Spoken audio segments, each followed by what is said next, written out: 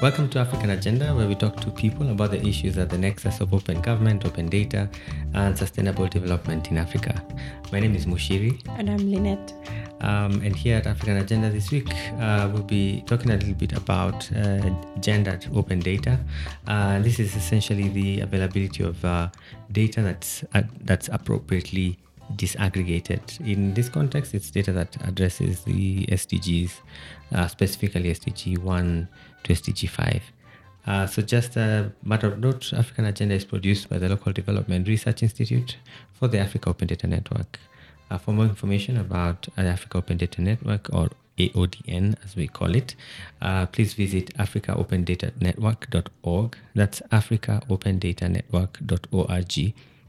And you can follow AODN on Twitter, Instagram, and Facebook. Our account is Network for Data on all three of them. So let's get into it.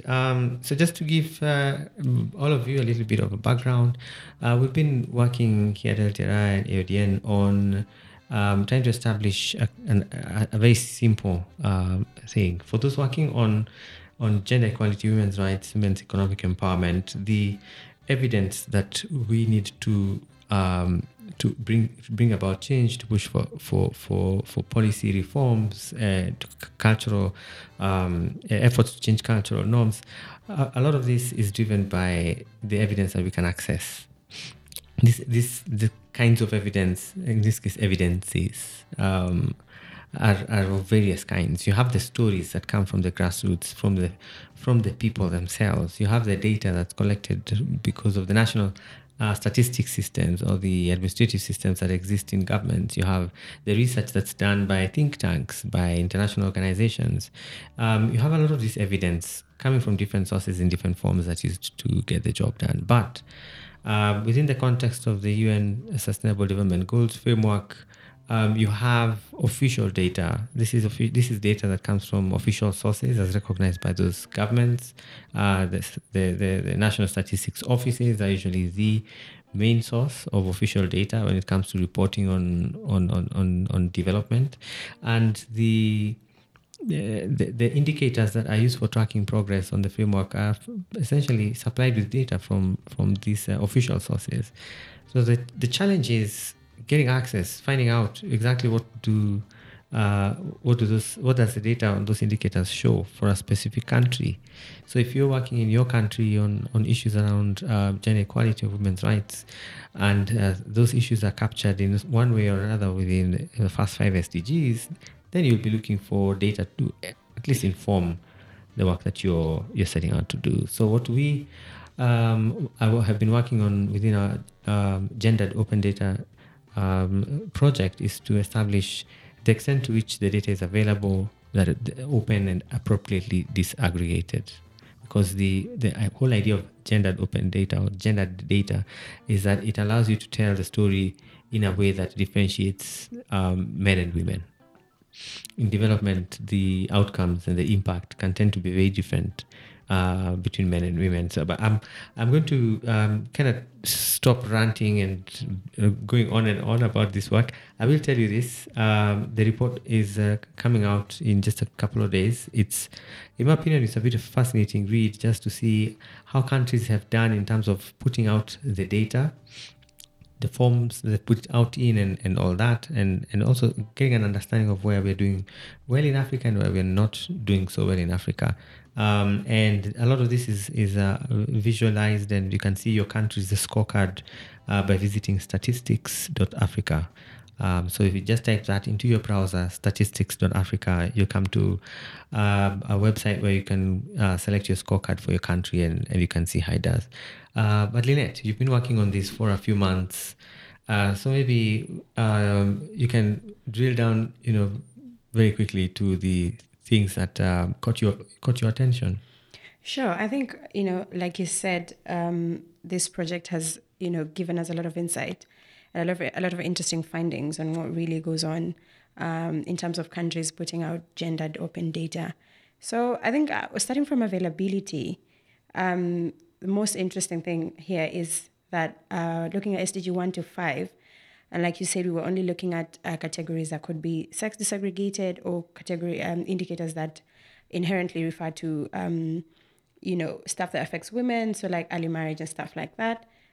From all, indicators that we were looking at there, we only had 75% of data available, which means that even for just these 50 indicators, there's still 25% of data that is not available.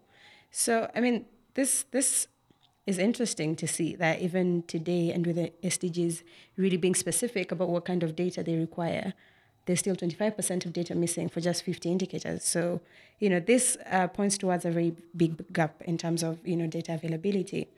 Like you said, we're also looking at where did we find this data? Did we find it on websites of, national statistics offices or, ministries of health? Or did we find it on websites of, multilateral organizations like the UN? So of the available data, that is the 75% that I talked about earlier. 70% of this data was found on websites of either national statistics offices or, official government agencies like ministries of health. And 30% we found it on websites of multilateral agencies. I think the whole idea of women's rights organizations in countries being able to use this data is the ease with which they can access this data in, on national statistics website or websites of official government agencies. So the fact that 30% of this data is still only available on websites of multilateral agencies is, something that countries need to work on. It is good that multilateral organizations put this data out there, but countries need to be able to put this data on their websites. I mean, for their own people, so that their own constituency can get access to it. Yes, definitely. And, it's interesting because governments plan, and the fact that they do not have this data at the in-country level is also interesting, like what informs what they do if they don't have this data. Yeah. And I mean, even in speaking with colleagues in government and just understanding, how things work for them, they will tell you there's a difference between exists and available. And for them, the data exists. Mm-hmm. But it's sort of, and this availability component really does help us understand, first of all, the level of transparency we're bringing to efforts to eliminate poverty, to reduce inequality, to end hunger, to reduce gender inequalities. Because if we are unable to deliver, transparent interventions, that's a problem. And if people can't get access to the data that we are claiming in our governments as the basis on which we're making decisions, then that becomes a problem. And so it's actually quite important also for everyone to understand that was actually a key consideration. The way we went about this work is to say, within our organization, we know people who know people. We have access to networks. We can mobilize our social capital. We can get data on a flash disk by walking into some office and making a case for it. But the vast majority of people can't do that. Yeah. So we immediately approach this from the assumption that a regular member of the public looking for this data is going to do the first thing: go online, look for it on the net, go to a ministry, the responsible ministry's website, the line ministry, and look for the data there. So if we do not find it there and we do not find it in a multilateral source, it might exist, but it's not available. It's not available. Yeah. Yeah. So that was on availability, but we're looking at 3 dimensions, right? Availability and. Yeah, so we're looking at availability of the data. We're also looking at sex disaggregation, which Mushui had talked about earlier. And we're also looking at the openness of the data. So, that in terms of, what formats is the data put out there in, and, what permissions are attached to the data. So in terms of, sex disaggregation, we divided our indicators into indicators that explicitly required sex disaggregation. So we're looking at indicators on HIV, for instance, that require the country to put data out there differently for men and women, and also indicators that did not explicitly require this. So indicators like on ICT that basically required countries to put out data on, what kind of skills do the youth have on ICT. So in terms of explicit indicators that required explicit disaggregation, 76% of these indicators were sex disaggregated. which means, there's still quite a gap in terms of, even the indicators that require sex disaggregation. So governments are putting data out there, but they're still putting it out as for whole populations instead of, differently for men and women.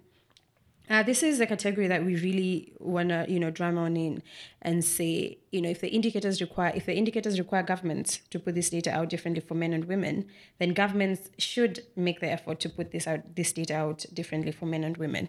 For the other category, which is indicators that do not require explicit sex disaggregation, 36% of these indicators were sex disaggregated.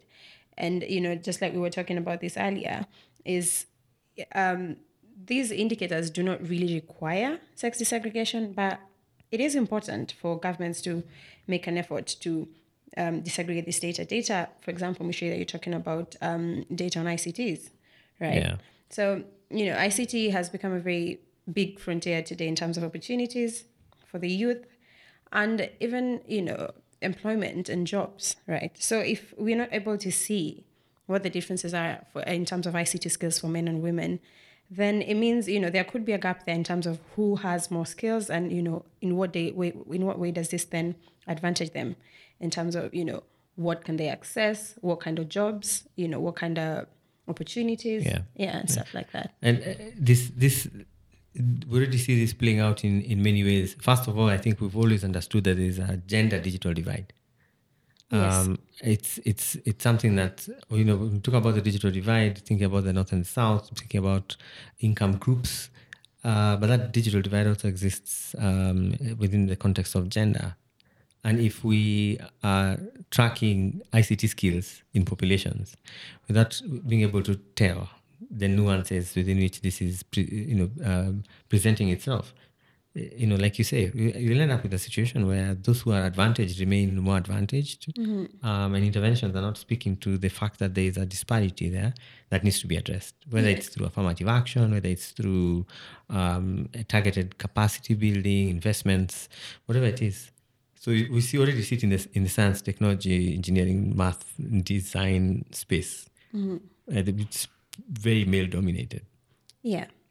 So, I think that is one of the indicators that really, make it, obvious that while indicators like this one do not really ask for disaggregation, they would make a lot of difference for governments to go ahead and disaggregate this data.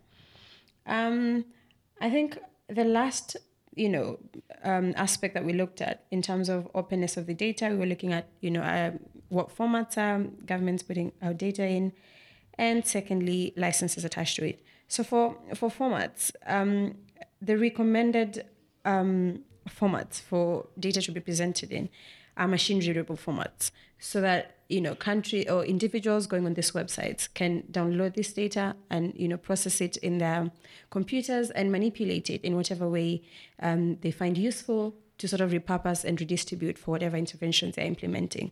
For this particular project, we made we also included PDFs because of, how PDFs give context. And, the premise of this was sometimes you might come across a data set online with numbers, but without context, it makes it really difficult for individuals to understand it. So we made an exception for PDFs, but, we still would like to make the case that as much as we made an exception for this, it is important for countries to, in addition to PDFs, present their data in machine-readable formats, such as CSVs and JSON. So formats that people can actually, play around with and repurpose in ways that are useful to them. So 72% of the data that we found was presented as PDFs, with only 16% presented in other machine-readable formats. So that means if we didn't have, if we were strict, and excluded PDFs, because the challenge with PDFs is that you can get a PDF that can be read by a scraper, a digital tool that can extract tables and things like that into data sets.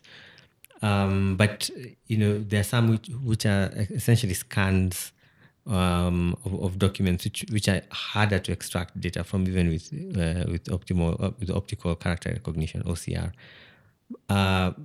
So because of that, you don't know which PDF you'll be looking at. if we had been strict and excluded PDF, it means that the number of countries that would have had data available would have been very few. Yeah, I mean, it's only 16%. And we have to remember there's a few, there's data on a few indicators that were solely available on multilateral sources. And it is mostly these multilateral sources that make available data in other formats.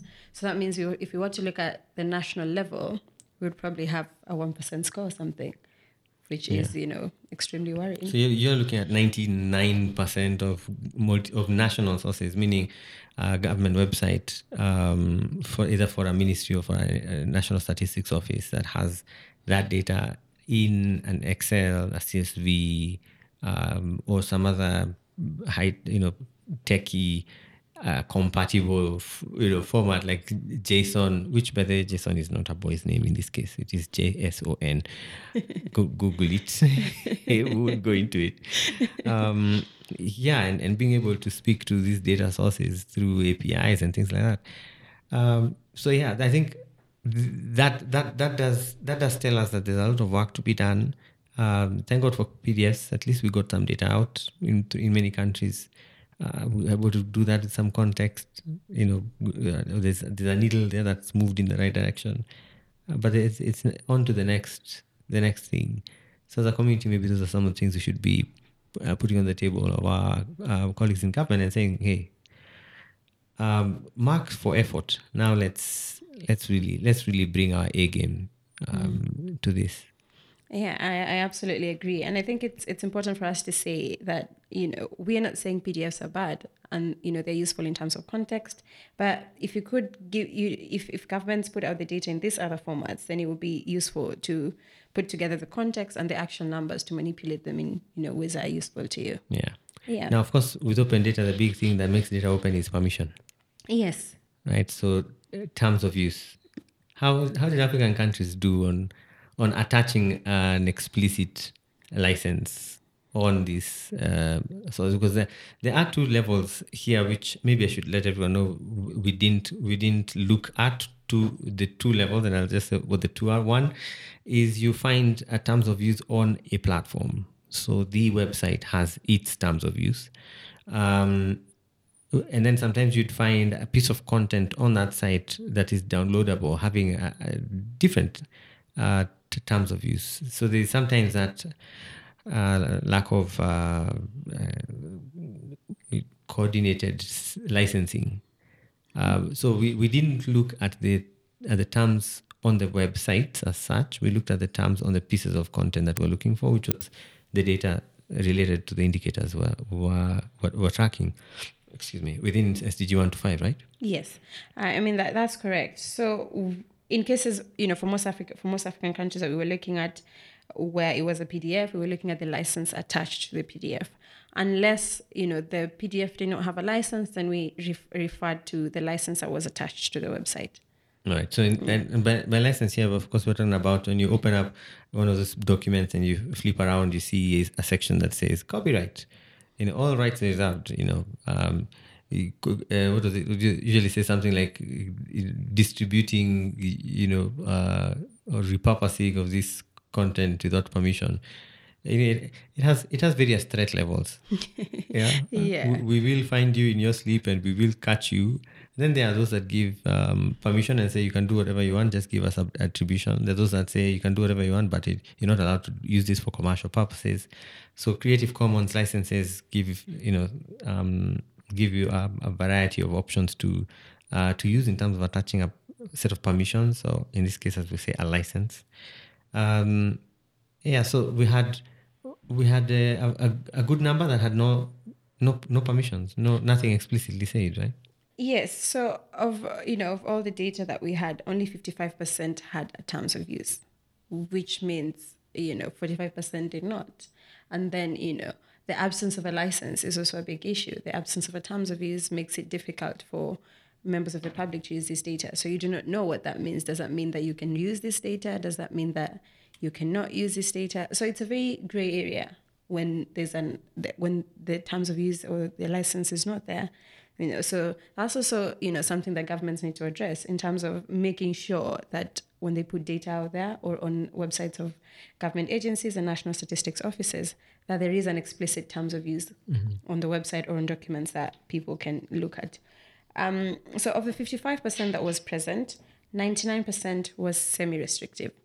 So, where they put a condition to it and they say you can use this data, but this kind of people cannot use it. So if you're going to use this data, to not for interventions that are going to benefit the public, then you cannot use this data.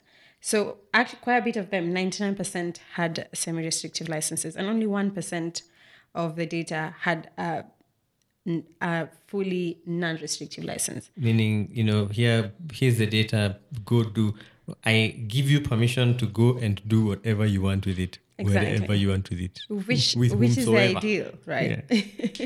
Yeah, yes, it is the ideal. I mean, that's the whole idea of having an open data initiative. It's the whole idea of putting out open data.